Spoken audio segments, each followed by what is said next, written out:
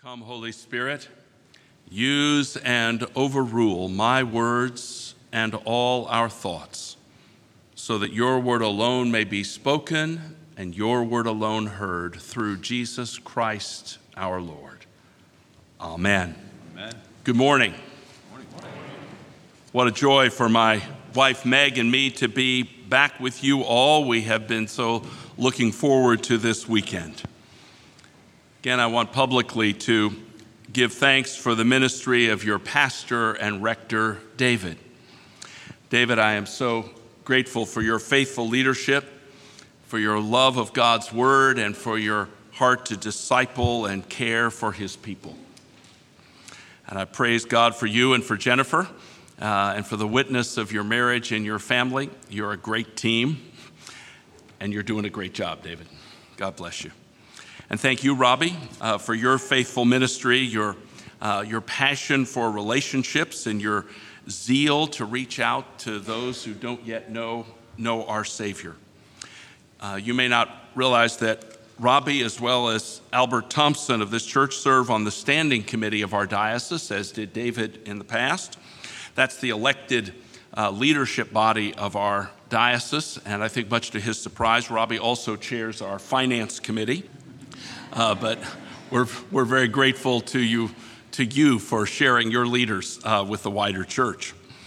Thanks also to Judy and Jonathan and the vestry, to your deacon Ed. It was great joy to be with you and Sheila in Israel this past winter. And thanks also to your superb staff team, and indeed all of you who serve the Lord so faithfully in this church. I praise God for you. I bring you greetings from our Archbishop Foley Beach of the Anglican Church in North America. Was with him this past week at our annual meeting of our provincial council and our big provincial assembly. He was reelected for another 5-year term as our Archbishop, which we're all delighted about, and he sends his warm greetings to you all. Well, you all are in a sermon series called The Unforgiving Minute, drawing on a phrase from Rudyard Kipling's famous poem, If. You've been looking at pivotal moments in the life of key figures in the Bible, and I've been listening to them along with you, albeit online, as you've looked at David and at Moses and at Jesus' healing of the man at the pool of Bethesda. Today we come to Abraham and the strategic moment when God again revealed himself to Abraham.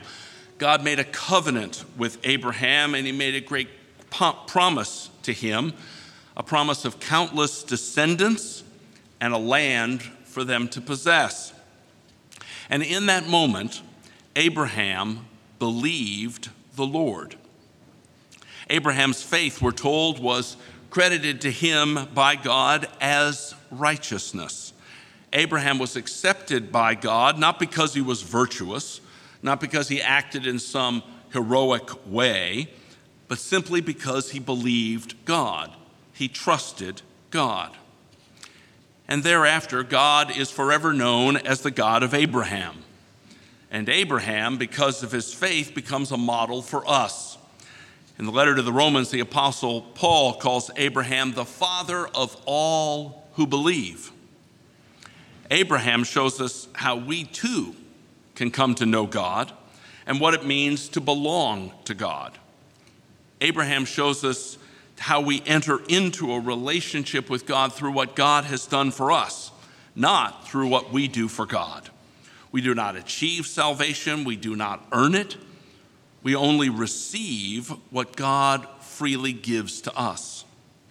The great English evangelical Bishop J.C. Ryle likened this experience of receiving God's saving work to a dying patient taking the doctor's medicine that saves her, or to a drowning man taking hold of the Savior's hand and being pulled ashore. There's a receiving on our part, to be sure, but the action, the work, is done by the Savior, not the saved. And it's to the Savior who belongs the credit, not the saved. The Bible calls this being rescued by God being justified. We are justified by faith.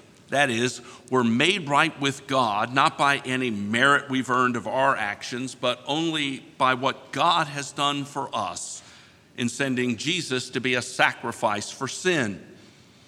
And the key to understanding Jesus' sacrifice is knowing that God is both holy and loving. He is both just and merciful. God is holy, and his holiness means that he can't tolerate sin. The prophet Habakkuk says of God, "Your eyes are too pure to look on evil. You cannot tolerate wrong." And at the same time, God is loving, and his love requires him to reach out to his people no matter how disobedient we are. You see, on the one hand, God's justice demands that sinners be condemned for their actions, but on the other hand, God's mercy compels him to save us.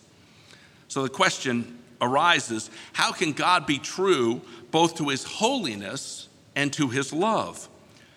God can't compromise his justice by ignoring sin, and he can't deny his love by destroying us. How can God be both just and merciful? The answer is this: God can simultaneously express his holy judgment and his merciful love by himself providing a substitute for the sinner, so that the substitute receives the condemnation and the sinner receives the forgiveness. Now, while this is explicitly taught in the New Testament, the groundwork for understanding it is laid in the Old Testament. Many of the rituals and requirements of the Jewish law prepare us to grasp what Jesus has done for us. And so in the Old Testament, there's much foreshadowing of the death of Jesus on the cross. Perhaps the earliest example of this comes when Abraham is told by God to offer his son Isaac in sacrifice. And Abraham again demonstrates his faithful trust in God. Even though God has promised Abraham countless descendants through his son Isaac, Abraham is willing to sacrifice Isaac. Isaac's been born to Abraham and his wife Sarah late in life after decades of infertility, and sacrificing this miracle child seemed utterly foolish. Yet Abraham was willing to trust God and obey. And as they went to the mountain of sacrifice, Isaac asks his father, "Where's the lamb for the burnt offering?" And Abraham replies, "God himself will provide the lamb." Christians hear those words as foretelling the sacrifice of Jesus, the Lamb of God, substituting himself for sinners.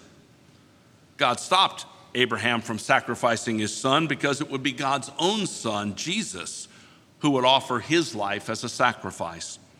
Jesus was without sin, yet he went to the cross for our sins as a substitute for us, taking upon himself the punishment we deserve, the punishment for the sins of the whole world. Because of what Jesus has done for us on the cross, we can be reconciled to God. The Bible says that in our sinfulness, all people are enemies of God. But when we put our trust in Jesus, God, in his infinite goodness and mercy, puts our sin upon Jesus. And he treated Jesus as if he were the sinner, and he treats us as if we were righteous. Like Abraham, we undeserving sinners are justified. We are accounted righteous in God's sight. And then, made right with God, we're able to share God's transforming love with other sinners. As God had said earlier to Abraham, "I will bless you so that you will be a blessing to others." We love, the Bible says, because he first loved us. For some, Rudyard Kipling's unforgiving minute comes precisely as a call to love as Christ loved us, to forgive someone who has hurt us, even hurt us deeply, to be an instrument of grace and healing in the life of another. Such was the case for the Reverend Anthony Thompson. 10 days ago, Meg and I were privileged to see an extraordinary documentary film called Emmanuel. Emmanuel tells the story of the shootings at Emmanuel African Methodist Episcopal Church in Charleston, South Carolina in 2015. when 21-year-old Dylann Roof killed 9 African Americans attending Bible study in the church basement. Dylann Roof had become a self-proclaimed white supremacist. He chose to travel to Charleston, the cradle of the Confederacy, to kill the pastor and members of the city's preeminent African American congregation in the hope of sparking a race war in America. 10 months before, Ferguson, Missouri had erupted in violence after Michael Brown was shot in an altercation with a police officer. Just 2 months before, Baltimore had erupted in violence after Freddie Gray died in police custody. But things unfolded very differently in Charleston, and that was due in no small measure to how God worked through the obedience of faith in the pivotal moment in the life of the Reverend Anthony Thompson. Anthony Thompson is a priest in our church, the Anglican Church in North America, in our Diocese of the Southeast. His wife, Myra, was one of those killed by Dylann Roof. In fact, it was Myra Thompson who led the Bible study that night. Anthony's story is a central part of the film Emmanuel. And a few of us here were blessed to hear Anthony speak just this past Monday evening at the opening Eucharist of the Anglican Church in North America's Provincial Assembly. Dylann Roof attended the midweek Bible study at Mother Emanuel Church twice. On the first occasion, he was welcomed with warmth and graciousness by the group. He said nothing, but Myra Thompson later told her husband, "I hope he comes back." On his second visit, he arrived late, but the members of the group stopped their study and each one greeted him and introduced themselves. The pastor pulled out a chair next to him at the table. Someone opened a Bible to the passage they were studying, the parable of the sower, and handed it to Roof. He sat silently through the study that Myra led, and then during the closing prayer, he pulled his gun, firing 74 shots, killing 9 saints who had shown him nothing but love. The next day, Roof was caught and arrested. And the following day, less than 48 hours after his killing spree, he was to have his bond hearing. Anthony Thompson wanted to be nowhere near Dylann Roof. And so he told his family that he would not be attending the hearing. However, his children wanted to go. They insisted that he go with them. Anthony reluctantly agreed, but he set strict ground rules. He told them, "We're going to sit down and be quiet, saying nothing to anyone. As soon as it's over, we're getting up and leaving. Those are the only conditions I agree to go under." Dylann Roof was not in the courtroom, but he was linked in via live video feed set up between the courtroom and a room in the nearby jail. The judge startled everyone present by inviting members of the families of the victims to step forward and speak if they wish. When the judge called for a representative of the family of Myra Thompson, Anthony heard the voice of the Lord, a voice he knew, a voice he had heard before. Anthony was refusing to speak, but God whispered to him, "I have something to say, Anthony." Anthony's moment had arrived, the pivotal moment of his life. Anthony obeyed immediately, and he stood up, still having no idea what would happen. The judge looked at him and said, "Sir, do you want to say something before this court?" "Yes, sir," Anthony responded. "Please come forward." In the deathly quiet and palpable tension of the courtroom, Anthony stepped to the podium and looked at Dylann Roof's face in the TV monitor. God put words in his mouth, and he said, "I forgive you, and my family forgives you. But we would like you to take this opportunity to repent, confess, Give your life to the one who matters the most, Jesus Christ, so that he can change it and change your attitude. No matter what happens to you, then you'll be okay. Do that. You'll be better off than you are right now. Anthony records that when he spoke the name Jesus Christ, Ruth's fixed, unblinking, downcast eyes looked up for a moment. And Anthony was allowed to see not that unfeeling mask that Ruth had put on, but a fleeting expression of guilt and shame. As Anthony describes it, the hardened racist in that moment showed himself to be yet another unremarkable sinner. And in a flash, Anthony's life was forever changed. In his words, I experienced the unmistakable peace of Christ's love filling my entire being. At that moment, I feel free, as light as a feather. As I return to my seat, I sense God calling me to a new purpose in his kingdom, a new beginning, a new mission in Christ to spread the gospel of unconditional, biblical forgiveness. A reporter who was there expressed what countless others must have thought. He wrote, Thompson's wife was not yet buried, and he was actually offering Ruth a way to salvation. Unlike in so many other places where racist violence triggered more violence, in Charleston, God's forgiveness through Anthony Thompson brought a very different result.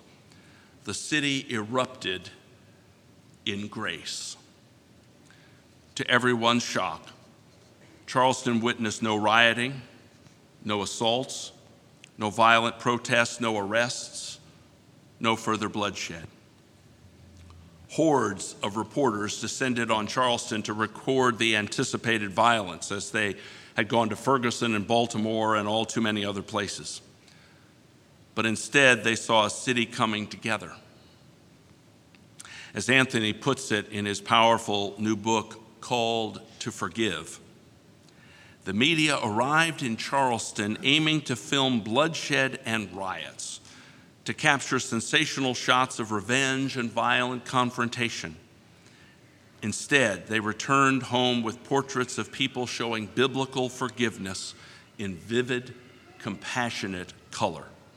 Blacks and whites embracing, each offering love, support, and comfort to one another.